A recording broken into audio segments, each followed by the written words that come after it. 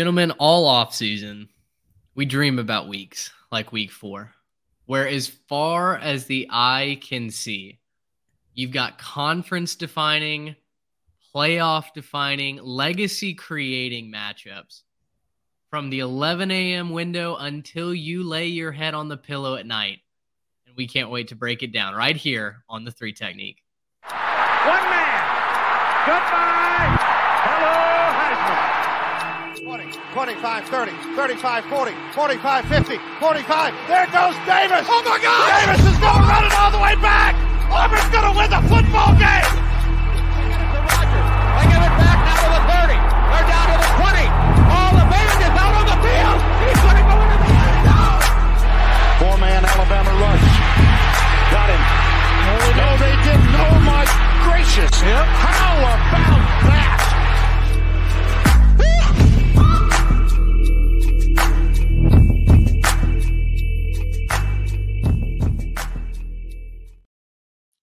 Welcome one, welcome all to, the first of many Christmases during this season. Listen, if you're a college football fan, every Thursday through Saturday is kind of like Christmas, but week 4 especially, I don't know if this is the Christmas that comes along on a Monday so that you kind of get that whole week off of work the next week on top of a long weekend. It's going to be enjoyable. That's all I know. And fellas, this week, it was tough to whittle down our run sheet. So I believe we have 15 games that we're focusing on, plus a bottom ticker to keep your eye on. But hours worth of prep went into studying, analyzing, trying to figure out how on earth are we going to cram all this action in to one podcast. And guys, Saturday is just going to be glorious. Clear the slate. Find a recliner and download YouTube TV. Not a sponsor, could be, but it's going to be a glorious game day. Yes, get that quad box going. It's a niche reference here, so I hope I don't lose our whole audience. But I feel like those aliens that wanted Rick and Morty to come up with a new song, right? It's Show Us What You Got Saturday. It is Show Us What You Got Saturday. We have a lot of teams that have been, middling a little bit, to be quite honest. And I've already lost my co-host, but hopefully I didn't lose my audience. We got a lot of teams that have been middling. It is time for them to show us what you got. The cupcakes are over. The appetizers are over for those teams. It is going to be a big-time showdown all across the country, and I'm excited for it. Mitch, you said it best.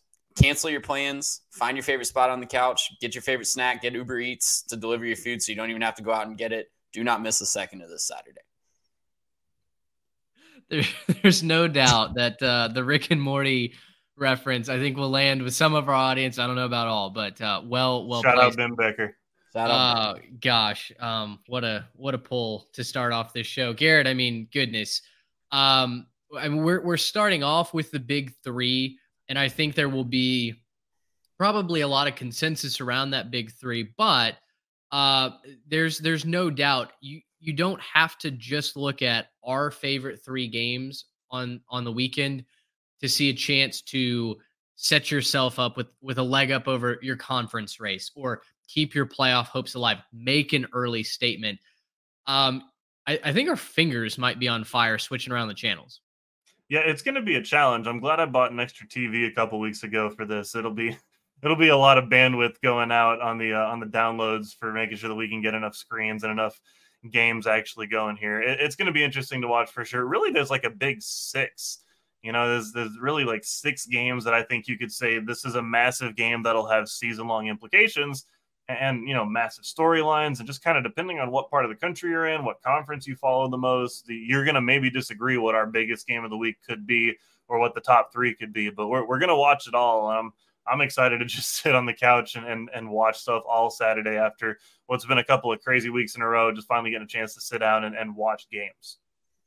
Yeah, there's no doubt. We may be about to give you 10 million reasons why we're leading off with a certain game. We'll get there in a minute. Of course, have to let you know this podcast, all of our podcasts, brought to you by our friends over at the Transfer Portal CFB, tremendous partner in the college football space. They have the research, the previews, the recaps. We help write their recaps, headlines, and review every single either Sunday afternoon or Monday morning over on the Transfer Portal CFB website. Their Twitter account is on fire all game day long.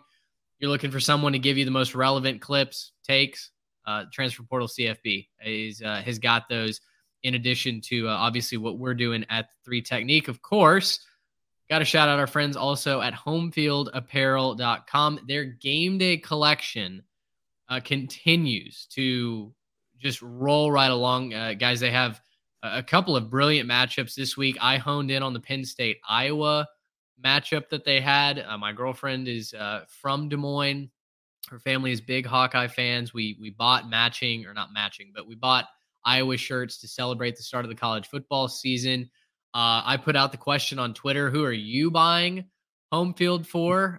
Maybe there's I don't know if it's a loved one, a friend, a rival that you want to roll up to the tailgate with. You can do so. Homefieldapparel.com. Use our code 3TechPod for 15% off your first purchase. If it's not your first purchase, that's okay. We got you covered there too. Head on over to our Twitter account. There's a link that you can purchase directly there through. Garrett, you've retrofitted your closet. If you're watching over on YouTube, Garrett has, a king's ransom of home field in the background.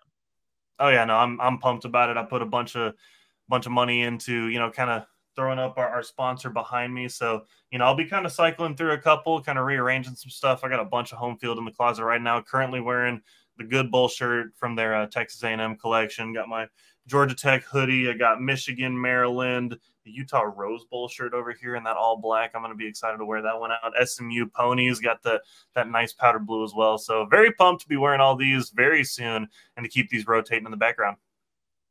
That's right. Homefieldapparel.com. Once again, 3TechPod, the code to use there. Gentlemen, let's get into it. 3Tech Big 3 to launch this episode. And we settled on 3 games that we not only feel like have obviously conference implications, but are affecting national favorites to go to the college football playoff. We'll get to ESPN's darling, Alabama, in just a moment. We'll talk about, Garrett, your darling in Utah as well. But we have to start with number 6, Ohio State, traveling to South Bend, Indiana to take on number 9, Notre Dame. This is an NBC game, 6:30 p.m. if you're in the Central Time Zone.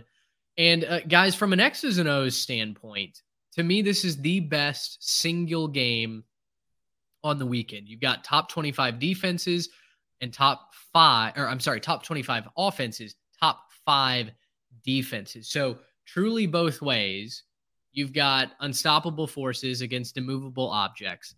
And I think that is going to create incredible theater. We're hearing now that Ryan Day might have gotten an extension and a raise on his salary, which would make him one of, if not the highest paid coach in all of college football. That's just an added bonus.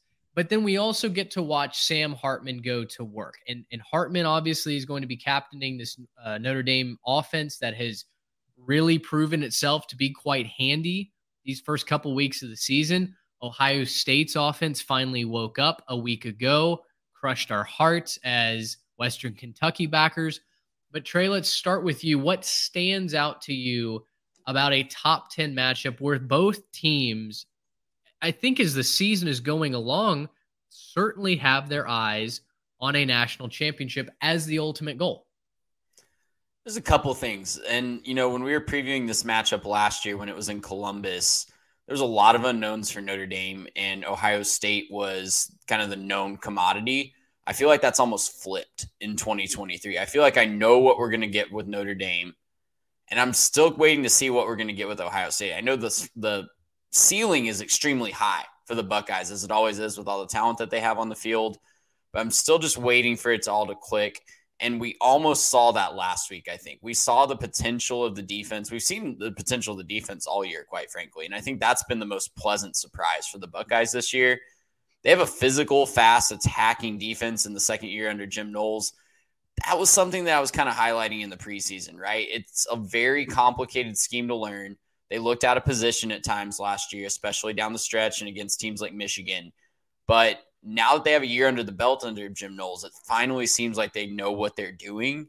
And those fast, athletic players that they have all over the field are just in the right spot at the right time, making plays. And I know they haven't played the most difficult schedule so far. Notre Dame has certainly been more battle-tested so far. But Ohio State's really impressed me with what they've done on the defensive side of the ball. And it finally seems like they're clicking on the offensive side of the ball. Now, Kyle McCord, he might end up being the better college quarterback long-term than Sam Hartman, but Sam Hartman is certainly the more proven commodity at the quarterback position. And Notre Dame has just as good, if not a slightly better defense than Ohio State does. So it's going to be really interesting to see these matchups play out. The one thing I'm concerned about with Notre Dame, I've been one of Sam Hartman's staunchest defenders on this show. I'm going to pat myself on the back for being in on him a little bit before, but we just feel like, for me, I feel like I'm waiting for the other shoe to drop with Sam Hartman. He's been dang near perfect so far. And I know that he got, the NC State boogeyman off of his back. He's looked really, really good against the Cream Puffs on their schedule. But what if Sam Hartman has one of those games where he just throws 2 or 3 interceptions? Can Notre Dame overcome that? Can this version of Notre Dame overcome that? This is going to be his biggest test so far. Ohio State, they've been hearing all week that the people saying that Notre Dame is going to get this win at home. I don't know. I'm still a game time decision on this pick. I'm leaning towards the Buckeyes on the road, getting this done somehow, some way, leaning towards, the more long-term known commodity. But it's been a season of the known commodities getting toppled early on. So that leads you to Notre Dame as well. Garrett, I know you've backed Michigan at many times during this season. And to Trey's point, Ohio State is certainly the more battle-tested team at the highest level over the last couple of years. Now, not this individual team, but just them as a program. There are all these expectations that, they should have beaten Georgia last year. They could have waltzed their way to a national championship by throwing for 800 yards against TCU, but they didn't. And the narrative around Ryan Day seems to be that he can get his team up to win, to play in all of these normal games. But as of late, when the spotlight is brightest, when the pressure is the most intense, his teams crack. Do you see that happening here in week 4 against Notre Dame? I don't think that they'll crack. I think that this will be a really good, really competitive game. Just looking at some of the things that we were highlighting in this graphic, I think as all of us expected, clearly, we were going to say Notre Dame has the better offense and Ohio State slightly edges them out on defense, right? That's what all of us thought going into this game, right? We all expected this. But no, kind of surprising starts to the season for both teams. We highlighted a couple of the matchups, looking at Sam Hartman versus the Ohio State secondary. Is he going to be able to have some success like Trey was talking about? What if he throws a couple picks? I don't see that happening. I think so far he's been surgical. He's just been, money. He's been exactly what you want from a veteran quarterback, and he's let his playmakers do their thing, right? We're seeing, Jalen Greathouse explode in front of our eyes, and Tyree has, been kind of a revelation at wide receiver for them as well. So we're kind of seeing their playmakers start to rise up, something Notre Dame's been missing for a little while. But then, you kind of flip the script and you say, well, look at the other side of the football. Because Ohio State's offense is a thing that we've been expecting to be amazing, just for years and years now, right? We go into the season, we say, well, Ohio State's going to score points, but what are they going to do? And we don't even consider what they're going to be able to accomplish on the football field. And that highlight that we have right there, TreVeyon Henderson versus those Notre Dame linebackers, I think is where this game is made. I think you're going to have mixed success passing the football if you're Ohio State. Not that they're not going to be good, but that Notre Dame has an elite secondary. They're very good on the back end, not as strong on the line of scrimmage, but those linebackers are really, really talented. So if those linebackers can fit their gaps and stop the run game for Ohio State, then I think this is a long night for the Buckeyes. But if Ohio State can do enough in the run game, not, rush for 200 yards, not, score multiple rushing touchdowns and multiple long breaking runs. But if they can just do enough to take the pressure off of McCord, give him the ability to throw the ball, air it out a little bit, get the safeties back, right? Make the safeties have to collapse a little bit so that they're running with guys and get a little bit more man coverage on the outside. That's where I think Ohio State is able to succeed. Are they going to be able to do it? As of right now, I don't think so. I'm leaning Notre Dame to win this one. I'm going to pick Notre Dame to win this one outright. I do think they're the better team. I did pick them to go to the playoff, and I don't think that happens if they lose to Ohio State here. So I'm going to pick them to beat the Buckeyes in this situation, and I think, kind of make a statement because they have to have this, right? This is something I've mentioned multiple times in Notre Dame. They have to pass the eye test. If they don't, they're not going to make the playoff. And so they have to pass the eye test. They're going to have to do it on the biggest stage, and I think that they will against Ohio State this time. I'm right there with you. I think that when I step back, when I look at, okay, what are both teams putting on the field? Honestly, I think the weakness for both teams seems to be in the trenches a little bit. And for Notre Dame, that's not necessarily saying a whole lot because that offensive line has the potential to be one of the best in the country, right? Joe Alt is maybe the best left tackle in all of college football. I think the interior needs to step up and play a little bit better, but Audric Estime has done a great job running the football for them. Sam Hartman-Trey, as you mentioned, has been nearly perfect. Do I expect them to continue that level of unencumbered excellence on offense? No, I don't. And so that's why I do think this is a low-scoring game. I think there's a good chance that this game is, tied or within a field goal until the very last waning seconds. But ultimately, when I sit back and think, who do I trust more in this matchup? It's Notre Dame. It's Notre Dame at home. I'm going to roll with the Fighting Irish plus the 3.5 as well. And I'm so curious to see how this game turns out because as I alluded, there's a rumor that Ryan Day is either near to getting an extension and a raise or that he's already received that. I think either way, come Saturday night on our live show, we're going to be talking about the legacy of Ryan Day, either as, someone that can potentially lead this Ohio State team to a national championship and just got a massive monkey off his back, or as the guy that's maybe going down with the ship in a program that is too big, too successful to fail. They're going to have to scapegoat somebody. I think it's going to be a fascinating discussion either way this game turns out. Last thing before we get out of here on this one, just very quickly, Trey, is there any way that this game turns into a blowout? And if so, which team is doing the blowing out?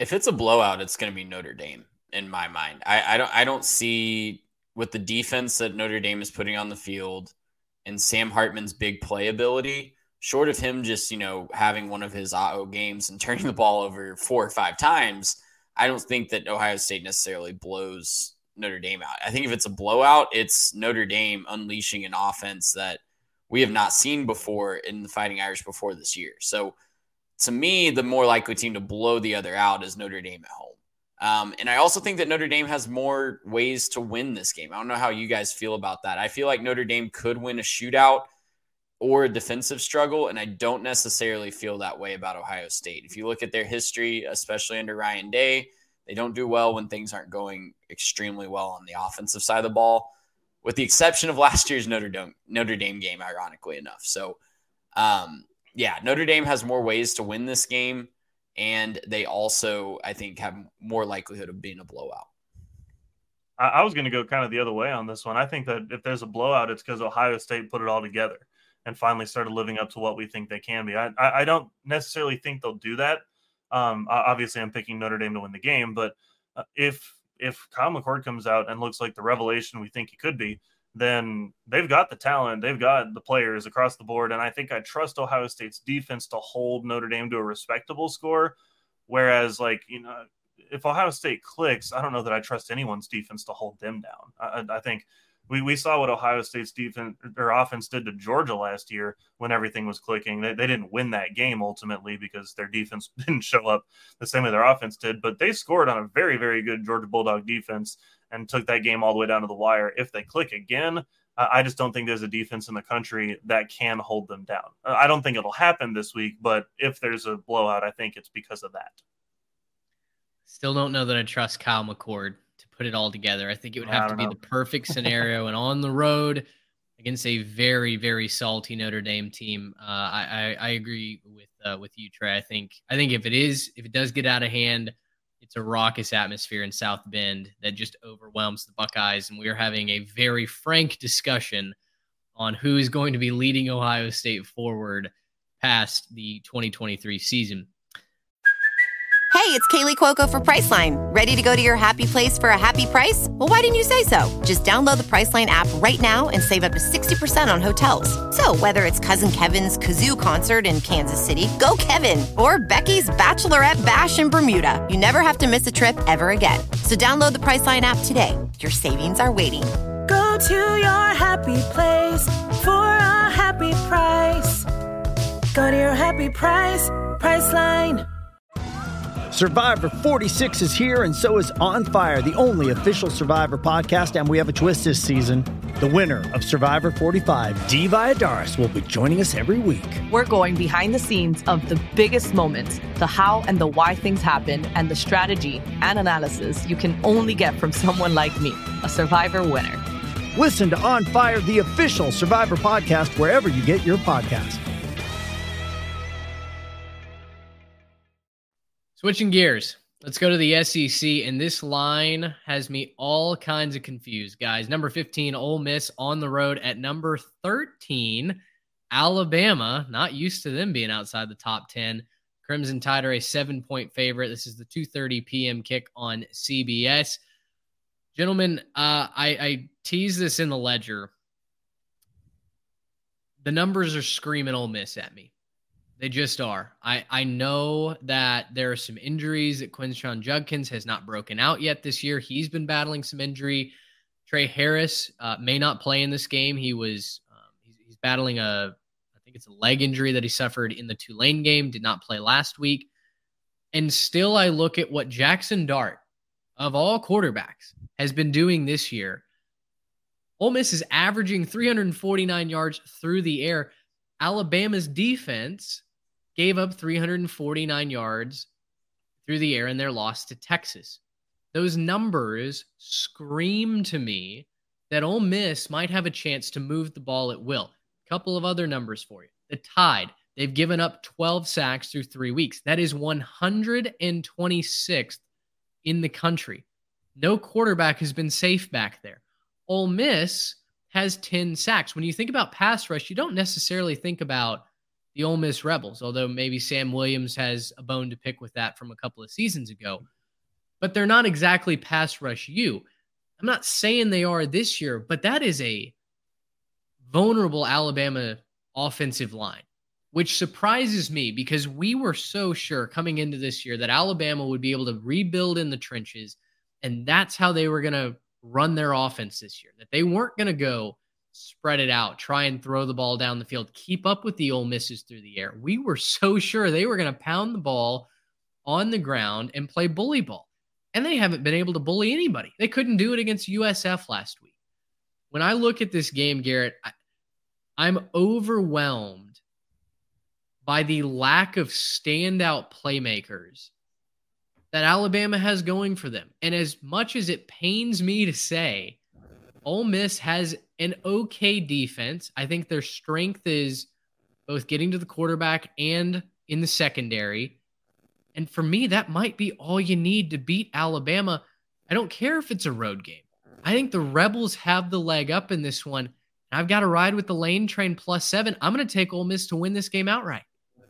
Yeah, I'm on the same team as that one. I'm Ole Miss outright on this one. Look, at the end of the day, and you can see it if you're watching it, my little tag, Bama is mid this year. I'm sorry. I'm going to go ahead and unveil my hot take for the year, but I think Bama's going to finish the year unranked. I don't think that they'll finish ranked this year. I think that they'll lose something like 4 or 5 games.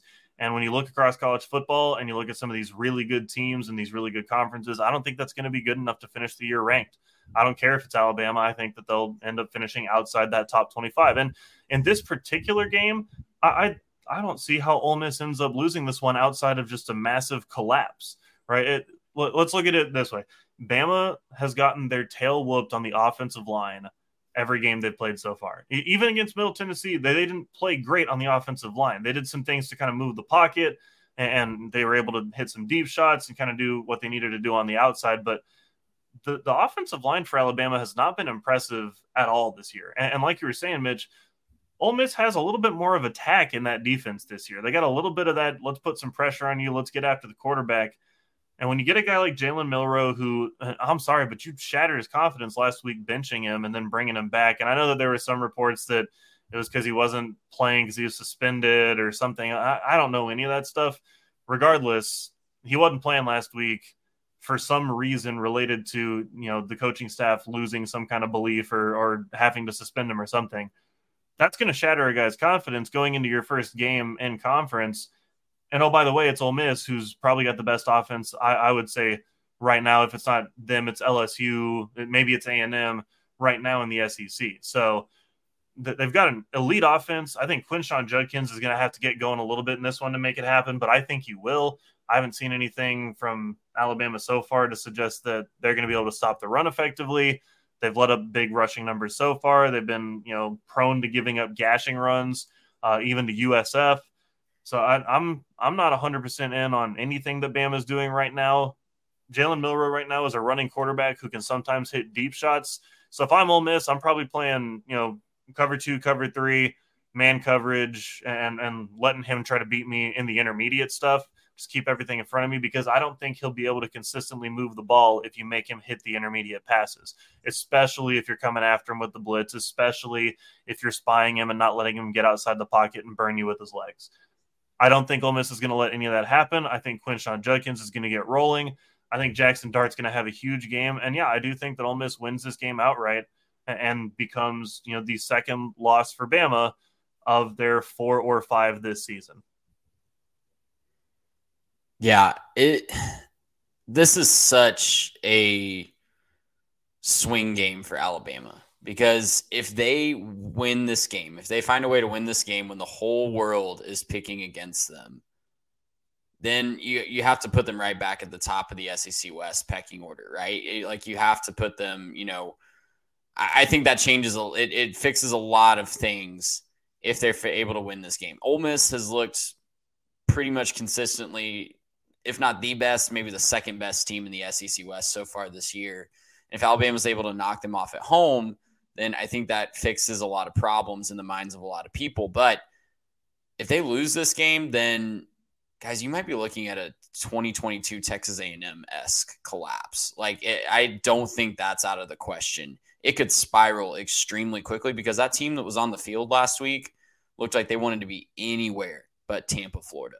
They looked like they did not care about the outcome of that game. Their talent won it out at the end, and there were a couple individual guys that just kind of willed them to victory, but they were very close to losing to South. If South Florida was competent at all in anything, they were winning that game in Tampa last week. So this is just a very, very interesting matchup to me. I think Alabama has to know their best chance at winning this game is controlling the clock, controlling the ball, and keeping Ole Miss's offense off the field.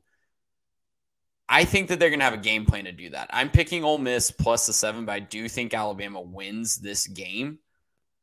I don't really have a good reason for you, other than I think that coaching-wise, at least from a head coaching position, maybe not the coordinators, but the head coaching position, Nick Saban is going to stand on a table and say, we are not going to let Ole Miss out time of possession us. We're going to keep their offense off the field, because that's their best chance of winning. They want a low-scoring bully ball type game, and maybe Nick Saban kind of uses this as a, make-a-point game.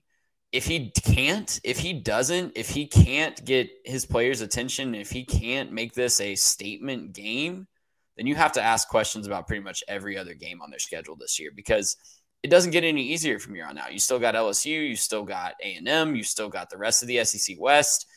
There are very, very talented teams on Alabama's schedule, and it's not going to be easy for them from here on out. So I'm interested to see how they respond. I'm interested to see if Nick Saban still has it, if that team can still have its fire in the belly, because they're back against the wall. And for the first time in, most of our college football fandoms, maybe since 2007, Alabama looks weak. Alabama looks vulnerable. How are they going to respond? It's going to be fascinating to watch.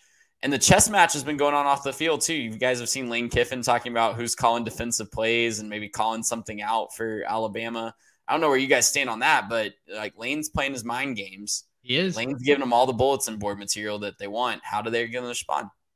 Trey, what I was about to say is I do think that the big X factor here in Ole Miss's favor is Lane Kiffin. I'm not a typical Lane Kiffin fan. I think he acts in very interesting ways, to say the least. But he's had to watch now. He watched Jimbo beat him. He watched Kirby beat him. He watched Sarkisian beat him. And now he wants his turn. He wants his turn to be the next guy in that tree to beat him. Fourth and come place, back. which is where he's very comfortable. Yeah, exactly. That's where it belongs. No, but he's going to want that. So if you don't think that he's not going to throw out every single wrinkle in his playbook to try to get Bama while they're down early in the season with the quarterback who's maybe still adjusting and, still some turmoil. If you don't think he's throwing out trick play after trick play and, throwing the clipboard and all that stuff like that, I think you got another thing coming. I think Lane Kiffin is hungry for this one. I think the Ole Miss Rebels will be hungry for this one as well. So, yeah, I don't think this one goes very well for Bama. If Ole Miss wins this game, they're going to offer Lane Kiffin $12 million a year to be their head coach. And they should. They can't afford that. Ole Miss They will do it. Ole Miss is They'll just tear down one side of their stadium because it's already as bad as it is and just use that money to sell it. They're going to raise the tax to tailgate in the Grove. Listen, for me, this comes down to one simple formula. The recipe to beat Jalen Milroe in Alabama is on tape. The Texas Longhorns gave that to us, right? Yeah. The formula is bring pressure plus a quarterback spy plus man coverage, which I mentioned. Ole Miss has a decent secondary. I love Deshaun Gaddy, who transferred over from North Texas, equals a lethargic Tommy Rees offense.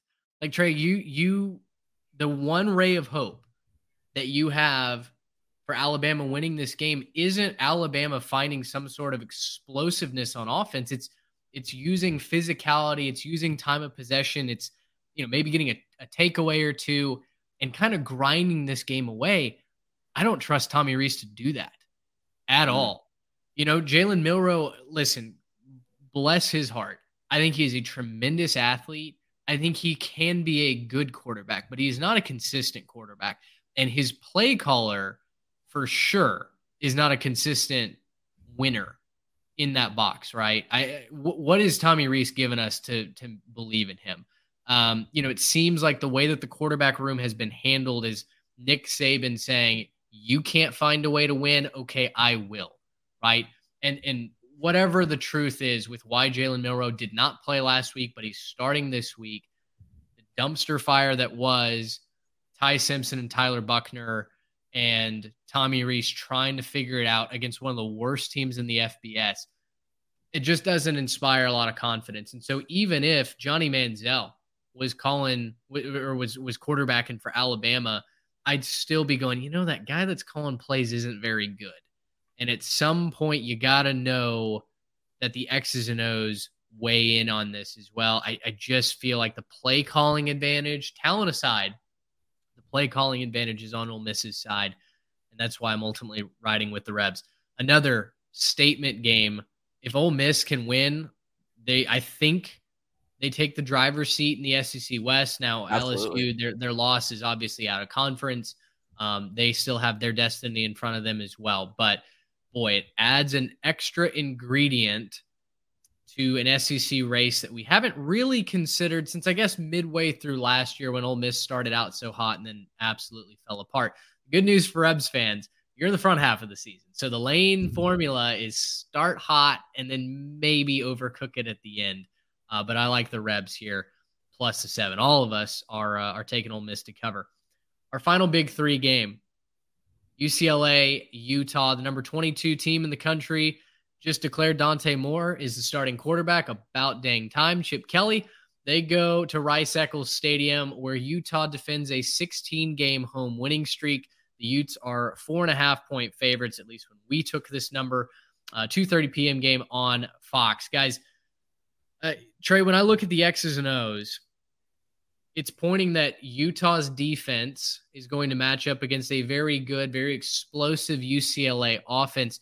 Which side are you trusting more, leaning towards in this football game? I think UCLA is going to be a little bit too explosive for Utah. I think Utah's kind of gotten away with playing a couple teams in Florida and Baylor that are not explosive.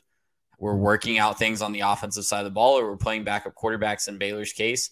And I know Utah's been playing a backup quarterback, and Cam Rising might be able to play in this game. We've been hearing he's kind of day-to-day game time decision for a couple weeks now.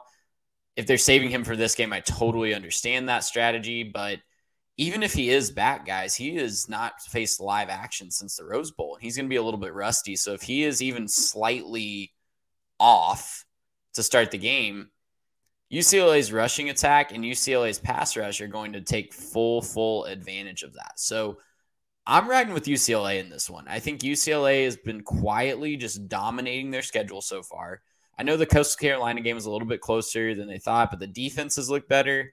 They have shut down some pretty decent offensive teams, and they put up a lot of points on some pretty decent, albeit G5 defenses so far this year. So I'm rolling with UCLA, guys. I really like Carson Steele as a running back. I think Dante Moore is due for a full breakout performance. What better way to do it than in front of everybody playing the defending champion Utah Utes? I think that UCLA's offense, if it can get going early, has a chance to dictate the pace here. The issue that I'm running into is this will be Dante Moore's first true road test. And like you said, this will be as prime time as it gets given the TV schedule, right? Like there are so many games that I wish were being played under the lights and are either morning or afternoon games. It is what it is on the 4-letter network, or on this case on Fox. But Utah, yes, has played two Power 5 teams that, listen, neither of them are going to blow you away offensively. But I will say Florida looks a lot less pathetic than what we initially thought after last week's kind of drubbing of Tennessee. Now, Baylor is a bad football team. I think they're going to get run against Texas this weekend. But regardless, I still think that Utah's defense is the more attractive side to me here. And I told you this off air. My gut was to go UCLA plus the number when I first sat down and watched this and started prepping this. This was a 6.5 point line. It was immediately bet down to a 4.5 point line, literally in the span of a couple of hours as I was doing research for the show.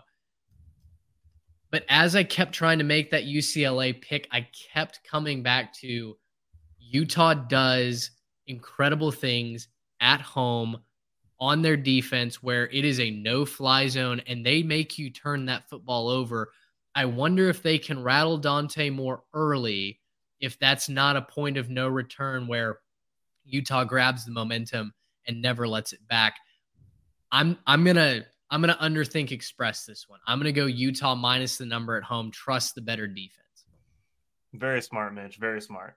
Don't overthink it. Look, everybody knows I love my Utah Utes. I got the Rose Bowl shirt over here. We'll put that aside. I am going to pick Utah, but here's why. I know Cam Rising is still a game time decision. If it's not Cam Rising, just to be clear, it has to be Nate Johnson. He's been the better quarterback so far, and it's not close. People who aren't watching close are saying, oh, yeah, well, he's got legs. Guys, he's completed 68% of his passes as opposed to Bryson Barnes completing 48% of his passes. He has more passing yards than Bryson Barnes. That's in 5 fewer attempts as well, and that doesn't include as well that massive 70-yard over-the-top Bryson Barnes first play from scrimmage of the whole season. He also hadn't thrown a pick yet. Oh, yeah, and Nate Johnson has rushed 33 times for 148 yards. That's 4.5 average for 3 touchdowns. So Nate Johnson has to be the guy if it's not Cam Rising. Now, if it is Cam Rising, signed, sealed, delivered, get this one out of here, no problems, right? But when you look at the defense for Utah, currently the 10th ranked scoring defense in terms of opponent points against, they're giving up 10 points a game so far. I know that they didn't play anybody, but they did play Florida, who just kind of smacked around Tennessee for a little bit. So we can talk about that one. But they also give up, here's the key stat, 65 yards per game so far against teams that I think want to run the football primarily. I think Carson Steele comes back down to earth a little bit in this game. I think that Utah's able to kind of dictate what they want to do in this game, and I am going to go ahead and pick the Utes to win this one with the -4.5. I think they're going to play a really, really good game and keep things going on their march to their third straight Pac-12 title on, I guess, maybe the last Pac-12, maybe the only chance to have a Pac-12 three-peat. So, we'll see what goes on there, but I'm excited for the Utes in this one. I think it'll be not necessarily a blowout, not necessarily non-competitive, but I do think Utah wins fairly comfortably. Give me, 5, 7, 8 points, something like that. I think we have the making of another kind of Pac-12 classic here from Rice Eccles, right? We get so many good games at Utah's home venue. I think we get another one here. All right. If you're listening, maybe this is your moment where you hit pause, you go get a drink, you go get a new cup of coffee if you're listening here in the workday. Shake it out. This has been a long run to get through 3 games. We're going to move faster, I promise, but that doesn't mean the games get any less important. In fact, I just got a text from someone asking, okay, you guys record your podcast on Wednesday nights. Which game are you leading off with? Which game are you most excited about? I said, well, all of them. To be quite honest, there's going to be an embarrassing amount of screens in my household on Saturday. But with threats to our nation waiting around every corner, adaptability is more important than ever. When conditions change without notice, quick strategic thinking is crucial. And with obstacles consistently impending, determination is essential in overcoming them. It's this willingness, decisiveness, and resilience that sets Marines apart. With our fighting spirit, we don't just fight battles, we win them. Marines are the constant our nation counts on to fight the unknown. And through adaptable problem solving, we do just that. Learn more at marines.com. If you are looking for other games, you go, that's great. But what other storylines on this pivotal week 4 are there on this show us what you've got week 4 slate? I give you number 4, Florida State at Clemson. ABC game. This is bright and early. This is the 11 a.m. kick, much to the chagrin of those in Death Valley. Now, Trey, you did a little digging. You actually asked a question as we were kind of syncing up before we hit record. You asked when the last time that Florida State actually beat Clemson was. When was that? That was the year of our Lord 2014. Jimbo Fisher was roaming the sidelines, and Florida State was on their way to the first college football playoff. So it's been a minute. It's been a minute is what I'm hearing. Been a minute. I don't care. I told you guys before we hit record, sometimes history is my best friend. And I say, how can you not take the home team, the home dog even, with a better defense? History says it's hard to go on the road and win in those situations. Like last week when I told you take Florida plus the number. And I was right about that. This week, history doesn't apply. Give me Florida State minus the 2. They're the better football team. I like their offense. I just don't trust Clemson's ability to keep up in a shootout. It's not like Florida State's defense is any slouch, right? It's not like they're all sizzle and no steak. They can play defense. They can get to the quarterback. They can force turnovers too. I don't trust Cade Klubnik right now. I hate to say that because he is a talented quarterback, but he's young. I don't know why you would. Well, listen, I want to believe that Clemson can turn that around and get the offense going, but right now I haven't seen it. So give me the Noles. Yeah, I think I'm right there with you, Mitch. I'm going to take Florida State minus the 2. I don't think it'll be that close either. I think Florida State wins this one pretty comfortable. Another statement. Look, I haven't been impressed with Clemson, but I've been really impressed with Florida State. A real attacking defense. They do a really good job putting pressure on the quarterback. That seems to affect Cade Klubnik. So I think that the game plan here is rush 5, rush 6, rush 5, rush 6, and just kind of keep sending pressure after him all game long. Force him to make plays, and then if he can do it for a whole drive, maybe you lean off of it, right? But I think they're going to keep pressuring him. I think they're going to keep coming after him, try to get in his head. 11 a.m. for Clemson. I feel like some of those games end up being a little sleepy for him. Maybe it's just, the ones that I watch, but it doesn't seem like Clemson comes out super strong at 11 a.m. Feels like, Death Valley ends up being a lot better at nighttime. So I'm not too afraid of this. And yeah, Jordan Travis, he's the difference maker in this one. He's been incredible. And at the end of the day, I picked Florida State to be my number 2 team in the college football playoff. Ain't going to get there if they lose to Clemson. So I'm going to stick with my preseason prediction, go with Florida State minus the 2 here. Man, can y'all imagine if we got Alabama and Clemson being eliminated from the college football playoff on the same day in September. That would be sick. What a year 2023 would be to start off. Guys, I'm going to take Florida State too, but I'm going to give the case for Clemson because I don't want to completely write them off in this game. They are at home. They still have an elite defense that can give Jordan Travis a lot of problems. If you look at, the history of this series, we highlighted that it's been a long time. It's been almost a decade since Clemson has beaten Florida State. And a lot of those games just really haven't been close, especially in the Mike Norvell era. Last year was a little bit closer. It was a one-possession game down in Tallahassee, 34-28. But, there's been a lot of times in this series in recent history when Clemson's defense just really flexed their muscle. I could see a lower scoring game here. I could see Florida State being fortunate to escape Death Valley with a win here, but I do think they are able to get that done. A lot of people are talking about Florida State, maybe not being such a solid pick in this one because of the Boston College game last week. That is not why I'm concerned at all. If you watch that game, it was like 31-10 at one point. Florida State kind of fell asleep at the wheel. I think they got the wake-up call out of the way, and they're going to be up for this game. By halftime of that Boston College game, they were already thinking about Clemson. It almost got them, but it didn't. So they're totally fine. And it's going to be a fun game to watch, I think, though. I'm concerned about Clemson being able to go down the field and keep up with Florida State's offense, and that's why I'm going to take Florida State. There's no doubt. Florida State's defense especially did not exactly wow you last week. And in their defense, their total defense took a hit. Statistically, Clemson's got the fourth best total defense. Florida State is ranked right now at 104th. Now, when you dive into the advanced metrics, turnovers, sacks, tackles for loss, their defense is a lot better than 104th. So don't look into that number and just go, oh, well, how on earth could you defend Florida State's defense? I will, like you're saying, Trey, I can absolutely see why this line is only at 2, right? To look at what the media is saying about Clemson and just discount this game would be a total mistake. Florida State has to be on their A game in order to go into Death Valley and win this game. There's absolutely a reason that the line is under a field goal.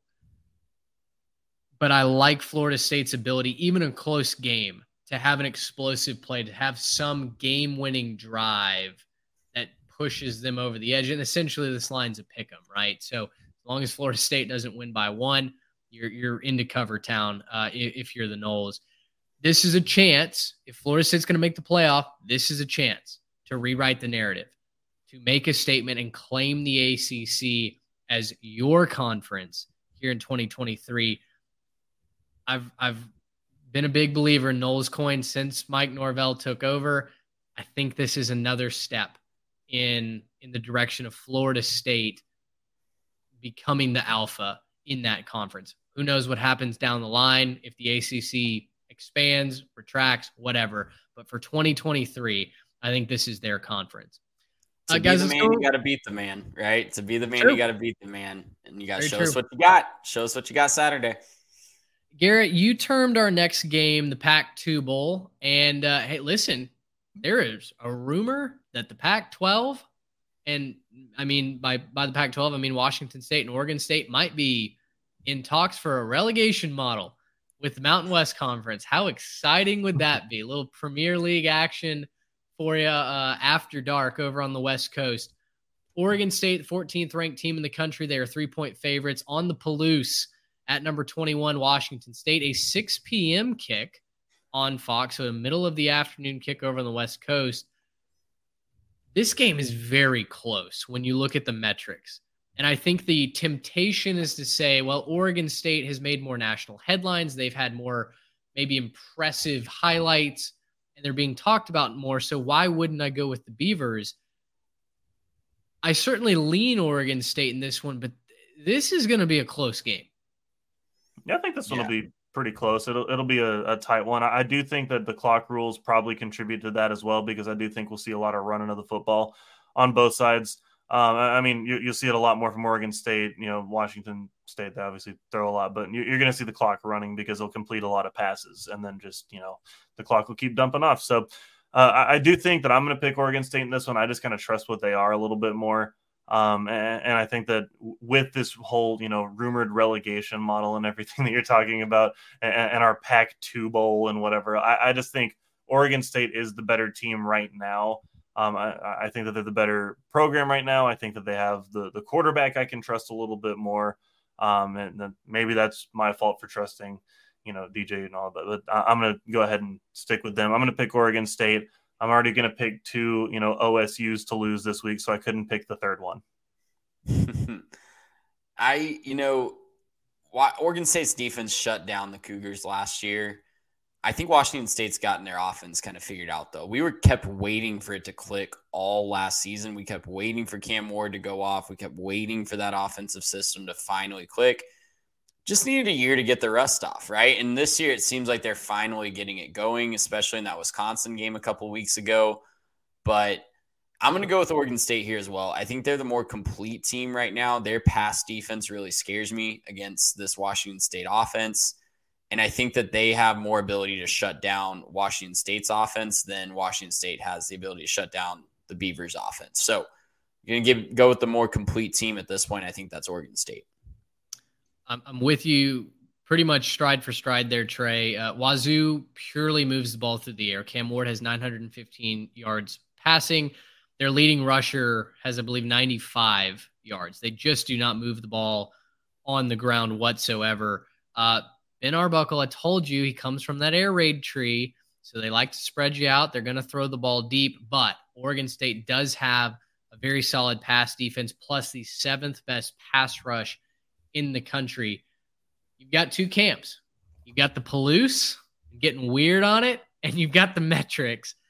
And I'm going to go with the metrics in this. I'm going to take Oregon State minus the points, but I tell you what, it would not shock me if it takes a last-second drive to get Oregon State over that number. It may be a game-winning drive to win by 4 points, but I do think Oregon State covers in this one. I think they're the better team. I'm going to ride with the Beavers on this. Let's stay in the Pac-12. And guys, kind of an embarrassingly high line for all the hype, all the pomp and circumstance that Colorado is getting. You've got number 19 Colorado at number 10 Oregon. When we bet this, it was a 21-point spread in favor of the Oregon Ducks. You can watch this on ABC at 2:30 p.m. 21 feels like a lot to me. I'm curious which side of the fence y'all are riding on. Trey, let's start with you. I'm going with Oregon, and it's mostly because it doesn't look like Travis Hunter is going to be ready to play. He's going to be out of this game. And you're not just losing your best offensive player when you lose Travis Hunter, you're also losing your best defensive player. And I think that's going to be just a little bit too big of a blow for the Buffaloes. I know they've had so much magic. I know they were 20-plus point underdogs at TCU, and they got it done. Oregon's not TCU, especially in 2023. I think TCU is a solid team. They're going to do just fine in the Big 12, but I think Oregon is a bona fide college football playoff contender with an experienced quarterback, one of the most experienced quarterbacks in the entire college football sphere. And listen, if you're telling me that Bo Nix gets to go up against a Colorado secondary that's missing its best piece and is now going to be playing basically cornerback by committee, give me Bo Nix. I think he's going to throw for a lot of yards. Colorado's going to score some points. I think they'll be fine, but I think Colorado's offensive line against that Oregon defensive line is going to be a really tough matchup. Shadur might be running for his life a lot this week. I think the lack of depth on the trenches on both sides starts to catch up with Colorado this week. Doesn't mean they're going to have a bad rest of the season. Doesn't mean they're not still a great team worthy of being ranked in the top 25, especially after what they've done this week. And again, it's another situation where I'm not picking against them because of the results against Colorado State. I think they had a lot of distractions that week. There were tons of celebrities in town. No one was caring about Colorado State. It was all about Colorado, and Colorado State really took advantage of that. So I'm picking against Colorado this week. I think Oregon's way more talented. I think they'll cover the 21-point spread. I think the final score is somewhere around 52-27 in that range, right? 52, my quick math doesn't tell me if that's covering or not, but 52-24, somewhere in there. Yeah, I think that Oregon's going to win this one, and I think it'll be comfortable for him. I mean, Bo Nix is going to get whatever he wants on offense. He's going to be able to throw whatever he wants. He can run it if he wants to. he can, spin around, take a nap and then toss the ball up, he's probably still going to have time because Colorado can't do anything on defense, especially not in the trenches. They're not very good on defense. But I'm going to go ahead and take Colorado to cover the 21 points. I've learned my lesson. It looks like it's going to take y'all maybe another week to learn y'all's lesson. But Colorado can play some offense. Okay, Colorado can score with the best of them.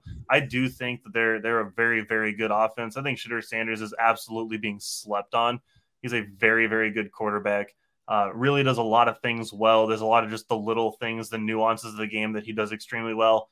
And he's been under pressure this season. It's not like he hasn't faced pressure and he hasn't found ways to get around it. It just doesn't look like he is because he handles it so well. And so I'm going to pick Shedeur Sanders to score enough points to, maybe lose by 2 touchdowns, but keep it respectable, right? 2 touchdowns, maybe 10 points, sneak up a little bit, give Oregon a little bit of a run for their money, maybe have a second quarter score that has people going, oh, look out, Colorado. And then, Oregon obviously pulls away. But yeah, I'm going to take Colorado to go ahead and take this plus 21 and take it a little bit. And I think Colorado's going to play a good game. I'm done with doubting Colorado. I'm in on the Colorado hype train. I think Deion is a really good coach. I think he's doing the right thing for a lot of his players, and I think that he's going to have that program turned around real quick. One of these weeks, they're due for a clunker, and it was almost last week against Colorado State, right? I mean, you could make the case that for 3 quarters, they were not very good, and they were being outscored by a vastly inferior team. This week, I think it catches up with you. When you have prime time as your head coach, that's a lot of hype. That is a lot of distraction that your athletes have to deal with on a week-in, week-out basis. You're missing Travis Hunter for the foreseeable future in a brutal 3-game stretch that he's going to miss. You're on the road, and your defense ranks 125th in the country. I think Bo Nix might do some disrespectful things to this Colorado defense. They're due to have a game that they come out flat, right? And I'm not going to say that it invalidates what Colorado has done these first 3 weeks. I also have learned that lesson a little bit. I think Prime has got it going in the right direction, but there does at some point there has to be a moment when the better team takes care of business. And I think there's a reason why that line is as high as it is, because America wants to bet on Colorado. America wants to say, hey, Shedeur is now 5th in Heisman voting.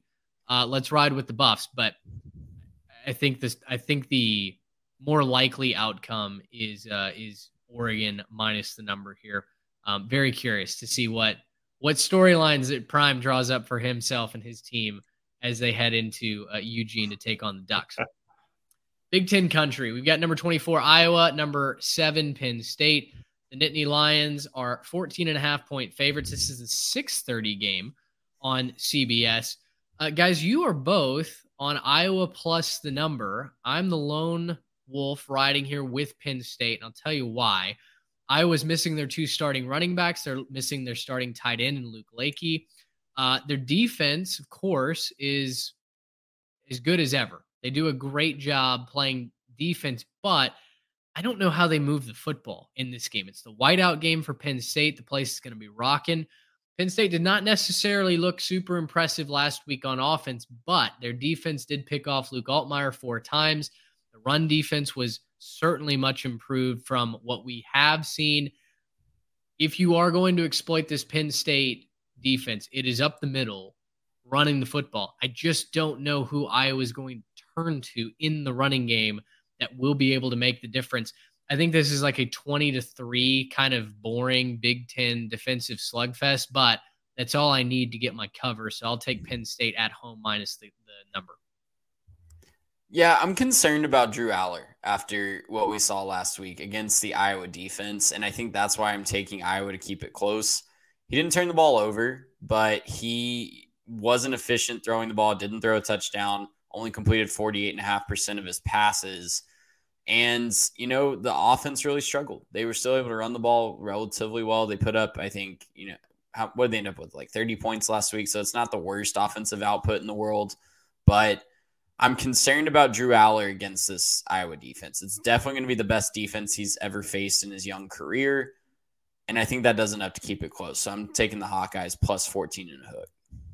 Yeah, I'm taking them as well. Look, this is a revamped, rejuvenated, lively Iowa offense after that 41-point explosion last week. I mean, come on, that's something to be excited about. We're on pace now. They're averaging 28.3 points per game. That's on pace. Well, I'll take it at this point. And also the other big number, he's going to keep his job now. If he might mess around and keep his job on accident. But look, at the end of the day, they're giving up 12.3 per game. I don't think Penn State's a good enough offense to take advantage of that and to really push that number up too much. I could see them scoring maybe 16, 17 points in this one.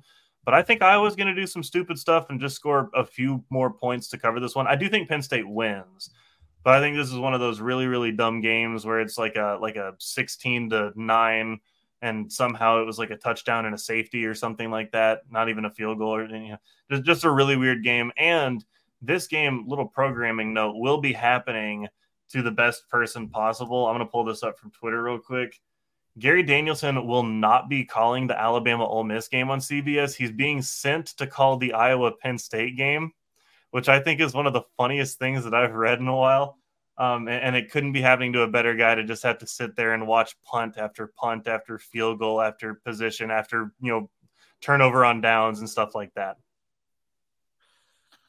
That is a piece of news that I think Big Ten fans are now mourning. Gary's going to love that. What are you talking about? That is his brand of football. He can't stand these up-tempo, uppity offenses. He always has to remind you that the defense gets to sub when the offense subs every week, every time. It's true. He does. Well, he's not going to be doing it for Alabama. He won't be carrying Nick Saban's water or handbag or whatever he asked him to. That he will be sad about. That he will definitely be sad about. Fun note, Penn State, Rutgers, the only two teams in the Big Ten to be 3-0 against the spread. Just saying, we could break a streak. We could make it 4-0. I like the chances to make it 4-0. Last main feature, Arkansas at number 12, LSU. The Tigers are 18-point favorites.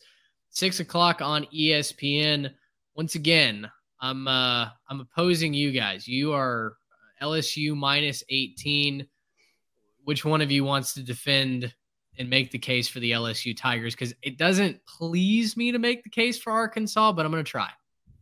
What happened for Arkansas last week?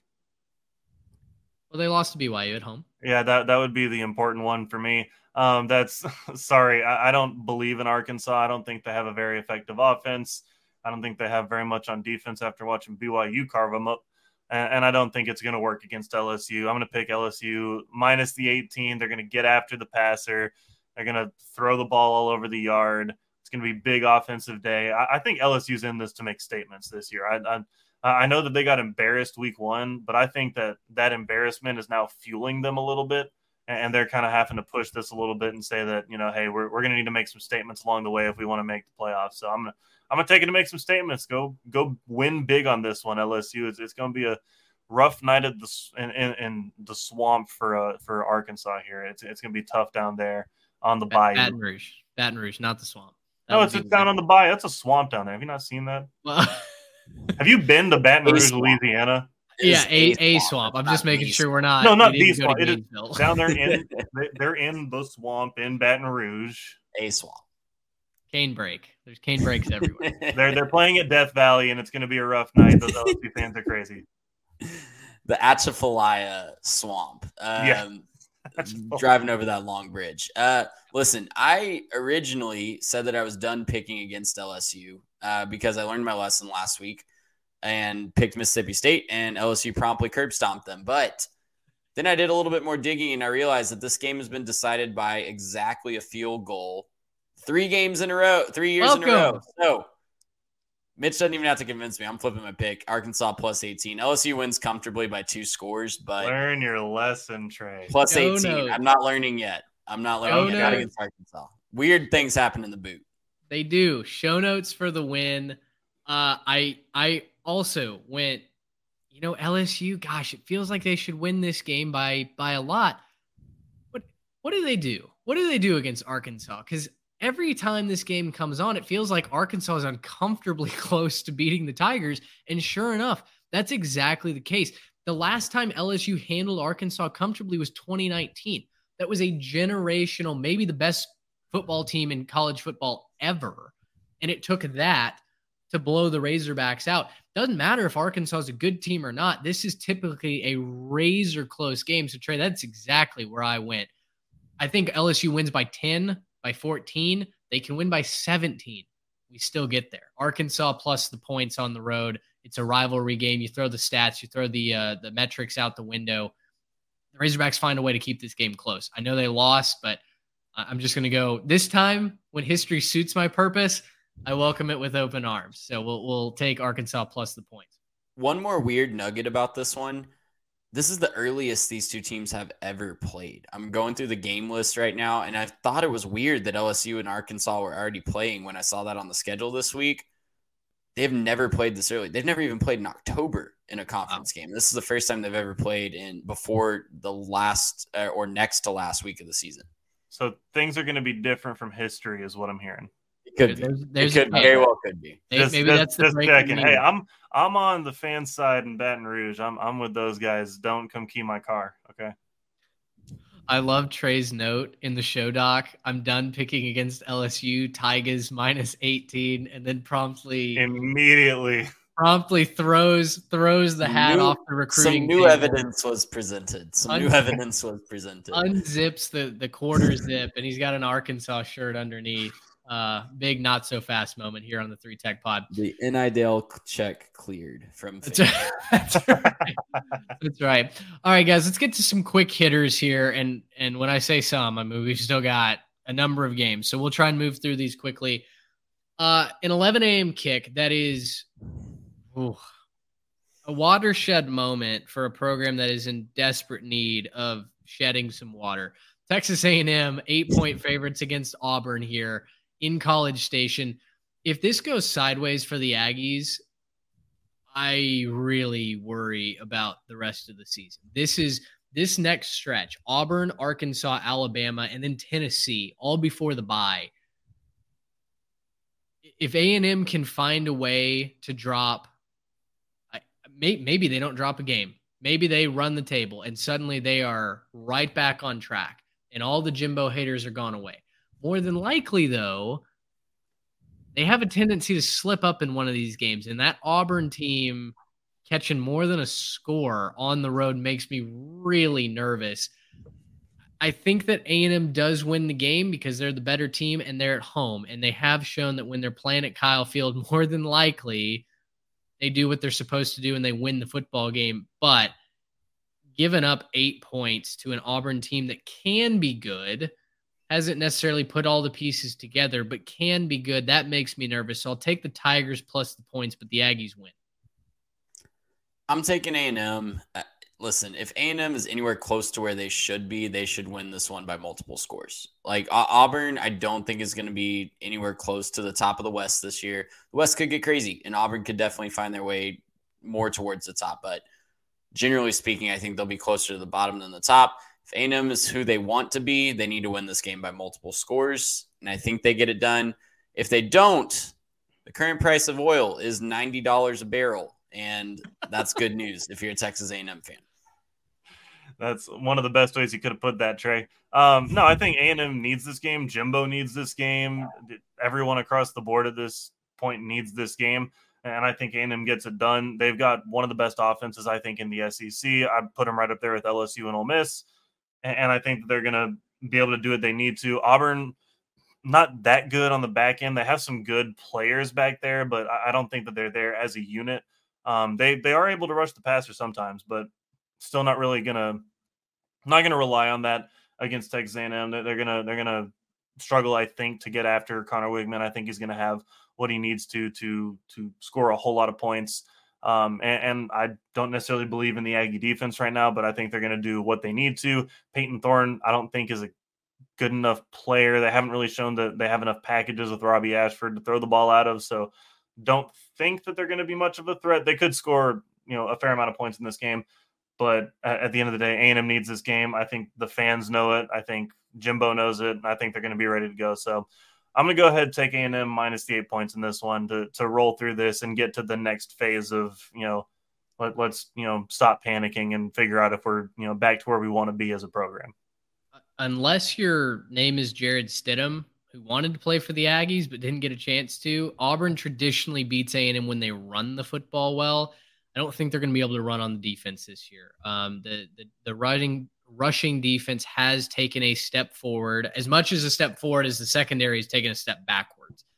So I think for what Auburn does well, A&M is prepared for that.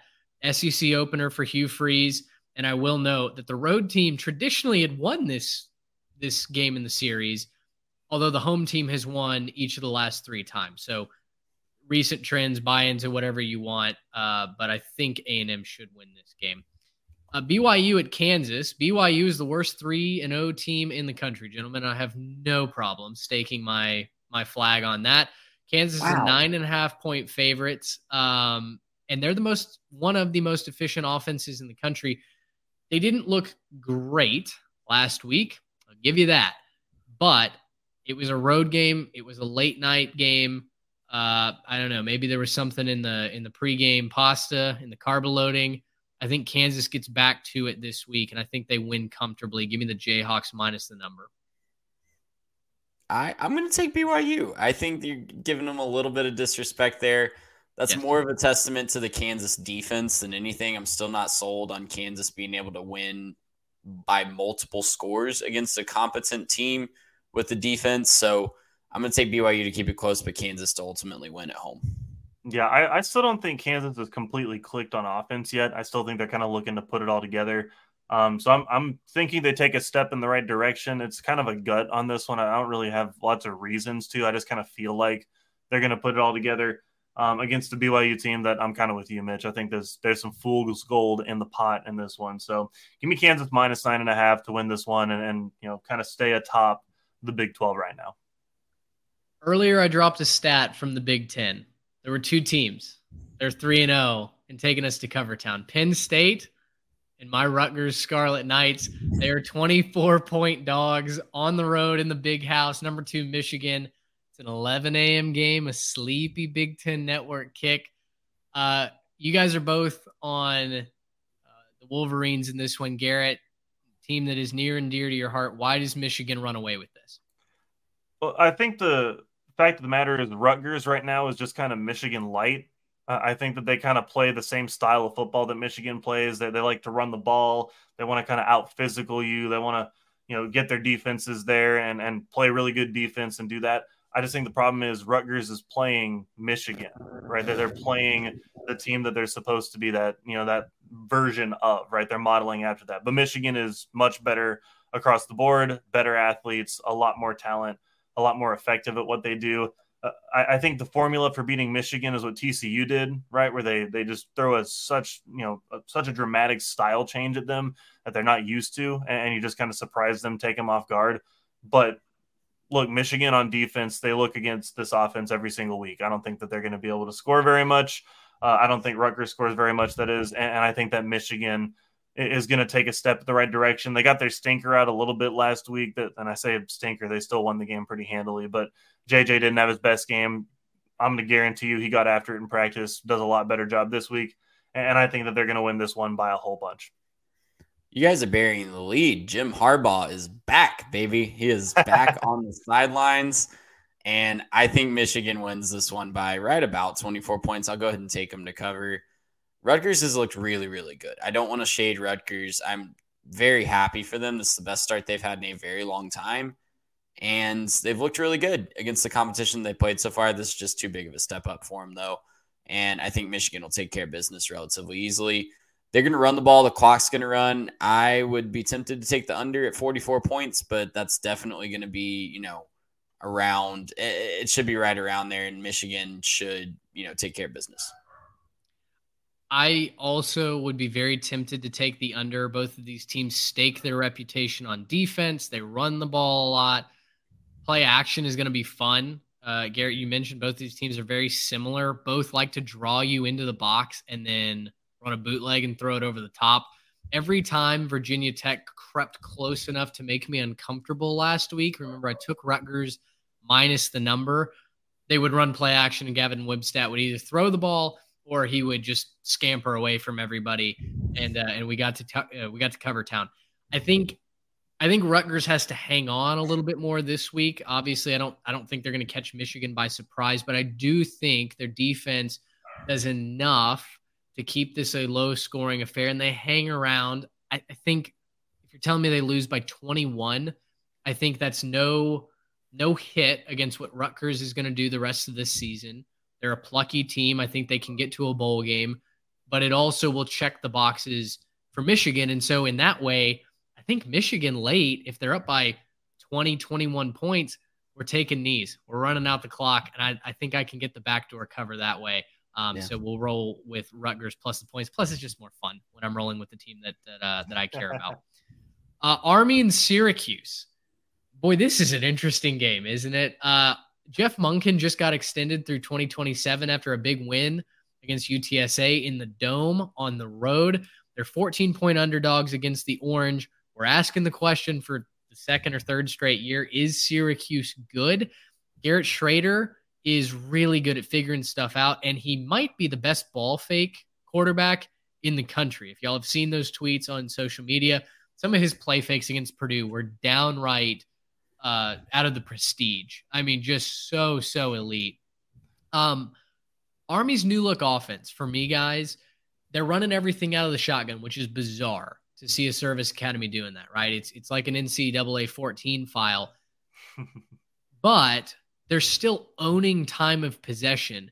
And I think that both of these teams are going to kind of grind each other to a little bit of a halt. Syracuse has a defense that plays fast. They play physical, 22nd overall in the country. So I don't think Army is going to be able to kind of run away and separate themselves like they did against UTSA.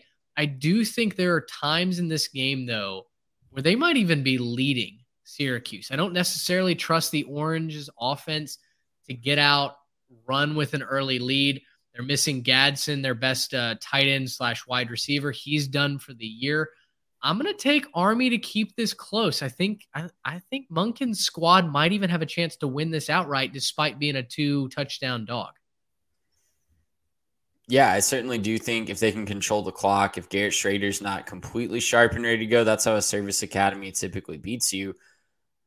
I am struggling to eliminate the ULM game from Army for me. I know they played 2 games and looked really, really good since then, but that was just such a clunker to start. I'm actually going to flip my pick again from what I wrote on the sheet. I think Syracuse pulls out a backdoor cover, -14, gets it done. That's certainly something. I think I'm going to be with Mitch on this one. I'm going to take Army plus the 14. Yeah, it was a bad first week, but they got all the kinks out. It's all fine. And I think that they play good enough offense. I'm kind of with what you're saying, Mitch. I think that they could be leading this game at points. And, finally answer the question, is Syracuse good? No. Just there it is. There's the answer. No, I don't think that they are. I'm sorry. Like, they're fine, but they're not good. They have we talked about this in previous season, but they have another opportunity to start 6-0 and then just roller coaster down with the way that their schedule ends this year. It could be exact same as it was last year. Secure the bowl win, figure out what goodie bag they're going to collect in the middle of December, and then go on vacation for 6 weeks and rest up. And then get your free It's a formula right there. Yeah, get your free, I don't know what bowl game the ACC gets to play in now. Whichever one ESPN Are they in the Pinstripe Bowl? Is that the one that they get? Sure. Yeah, get ready to play in the Bronx. Get 6 weeks of prep in there for that. Yeah, it'll be fun. Final Iron Skillet that we know of is this week. 11 a.m. FS1. Of course, I'm talking about SMU and TCU. The Horned Frogs are 6.5-point favorites in this one. And yet we're all on the ponies. So just advance congratulations to TCU for winning this game because, you guys know how this goes. The case for SMU is I feel like when I did my research on this, everybody that was predicting TCU to win this was saying, Imani Bailey's going to run over the ponies like they did last year. There's no way that SMU's offense has enough time to even keep up with what TCU is going to do. Trey, I wonder if these people writing those previews have watched the SMU defense because stopping the run is what they're actually geared to do this year. They have a much bigger, much more physical defensive line. Their secondary has actually been much improved this year as well. They held Oklahoma to, 24 points? Is that right? I believe that SMU can keep this close. I don't know if they win it outright or not because they are going on the road, but sure, give me 6.5 points in a rivalry game. I think they keep it close.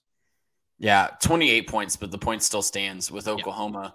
And they passed the eyeball test for me when we saw them live earlier this year. So I'm right there with you. SMU plus 6.5. They're going to be motivated too in this last rivalry game. That's a big X factor for me. They would love nothing more than to knock off TCU the last time that they get to play them. And knocking them off in Fort Worth, right? Being able to go to their place, punch them in the mouth. Look, I think that the SMU offense is going to be way too much. They got the two-headed attack out of the backfield. LJ Johnson, Jalen Knighton, both over 140 yards early in the season. And I just think I'm looking up and down this list. RJ Maryland, the tight end, is going to be fantastic. Jordan Curley, Jordan Hudson, Jake Bailey. There's too many weapons for SMU right now. And we saw what Colorado did, carving them up with, kind of a ragtag bunch at the point in time and not maybe a super, super high-level talent group, but they all played well together. I'm going to watch Preston Stone dictate the way that this game goes, do what he wants to on offense. I think SMU is going to put up a bunch of points, and I'd probably pick him to win this game. 2 more quick games to get to. Garrett, you're on Wyoming minus the 2.5 against App State. This is a 6:00 kick on CBS Sports Network. Defend the Cowboys. They did a pretty good job for 3 quarters against Texas, and so I'm okay watching that team. From what I saw out of that team, I saw a team that was willing to compete, willing to be physical, willing to kind of get in Texas's grill and make things difficult for them. And I think that they can do the same thing to App State. They're playing this game at home. They already beat Texas Tech. This is a really good Wyoming team, and I'm going to go ahead, take and win this game minus 2.5. I think this one is one of my least, I'm feeling real confident about this one. I don't have a whole lot of doubts about the way that this one goes. Yeah, App State hasn't been as impressive for me outside of that North Carolina game. They definitely got up for that one. But Wyoming has been great at home, and Wyoming, I know they're not playing a team from the state of Texas, but I think they'll still look good this week. App State, to me, when they're playing well, is the more complete, the more balanced team. We don't know if Andrew Peasley is going to be back at quarterback. Now, that didn't necessarily matter for Wyoming, although their defense kind of carried the pail for them against Texas last week, and ultimately their inability to score against the Longhorns was what prevented that upset. I may look like an idiot Saturday night, but I'm going to take App State. I feel like eventually when you have some of these group of 5 teams that don't score particularly well, right? I'm thinking of like a Troy. If your offense can't kick it into high gear at times when you absolutely need it to, I worry that your longevity might not be here for very long. And so I'm gonna go out on a limb. I know it's a long road trip. I know it's at altitude. I'm committing all the cardinal sins when it comes to picking against a team at home. I'm gonna take App State plus the 2.5. Like I said, I may look like an idiot here. Another game that I also may look like an idiot. I'm gonna take Memphis plus 7. They are in St. Louis hosting Missouri, who just pulled off a great upset, a historic upset against Kansas State. First win over the Wildcats since 2010. Harrison Mevis sets an SEC record with his 61-yard walk-off field goal. And I'm going to roll with the Tigers. Brady Cook has a leg injury. Bold strategy in this He one. might not play. Roll with the Tigers. Listen, tell me if Sam Horn or Jake Garcia wets your whistle. I don't know that they really move the needle for me. This feels like a letdown spot for Missouri. Finally, folks are like, you know what? Maybe you can compete in the SEC East. And right there, right when folks start to buy into an upstart team in the SEC, that's when reality kind of kicks the door down. I don't know if Memphis wins, but I'll take them to keep it close. I am also taking the Tigers. I'm going to take the Missouri variety, though. And I think that is a letdown spot. Zoo in the Lou is a really weird branding, but it's kind of fun. And I don't know if you guys know this, but in addition to the Battlehawks, you can see motocross, you can see monster truck rallies, and Metallica is coming to the former home of the St. Louis Rams in addition to Missouri football. So all kinds of fun things happening in St. Louis. Wow, all 3 of us in on the Tigers this week. That's really cool. I'm picking Mizzou minus the 7 as well. I think Luther Burden, just again, too much. He's the best player on the field almost every time he's out there, and I'm going to take him to be the best guy again. I don't think it matters who's throwing him the football. You can kind of, do the whole Jamar Chase, F it, he's down there somewhere type of thing. I think you can do that with Luther Burden. He's pretty dang good. So I'm going to take Luther Burden and the Tigers of Missouri to win this one. Correct me if I'm wrong. Maybe this is anecdotal, but Missouri typically struggles with Memphis, right? Like, I don't feel like they've put away Memphis convincingly. I'll stall for you just a minute, but without a starting quarterback, their defense is certainly the best thing going in this game for Missouri. That is, and I think you got to see that firsthand against Kansas State last week. But if Cook's not in there to sling the rock, I wonder what they do offensively that sets them apart. And I think that's why I'm going to roll with Memphis. Trey, did I buy enough time? You did, and I hate to say it, but unless you're referring to the upset in Como in 1996, these teams have only played once this millennia, and it was in 2018. Missouri won 65-33. Okay, well then clearly I'm thinking of something else. So that truly was I'm glad I let off with that's an anecdotal example, because that could not have been more of a wrong take. This isn't Were you not watching in 96, Mitch? Was that not what you were was not. I believe I was a newborn that season. So, probably wasn't locked into regional St. Louis football.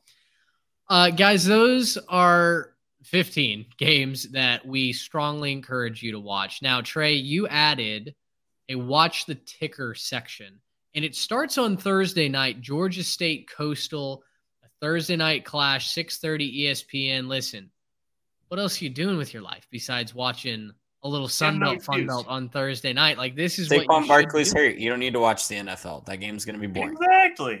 Exactly. Well, and are they playing the Vikings? Who are they playing? No, they're not the playing. 49ers, I think. 49ers. So yeah, that's going to be a route. Watch 3-0 Georgia State. Watch 3-0 Georgia State play Coastal. That's going to be a lot of fun. Wisconsin at Purdue is Friday night. I gave that one out in the Ledger. Head on over to that YouTube video if you want to see which side I went with. Oklahoma, Cincinnati, another good one. Cincinnati fresh off a loss to Miami of Ohio. It seems like everything's clicking for Oklahoma. Texas goes to Baylor, which that might be a funeral in Waco if Texas has their way with them.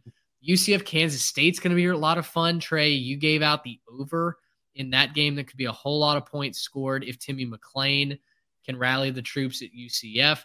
And Cal at Washington, kind of a sneaky good game. Maybe Cal does have offense. Guys, I don't know. I think Washington is clearly the better side in this, but a decent defense, a surprise offense. Maybe they give Washington a little bit of a run for their money.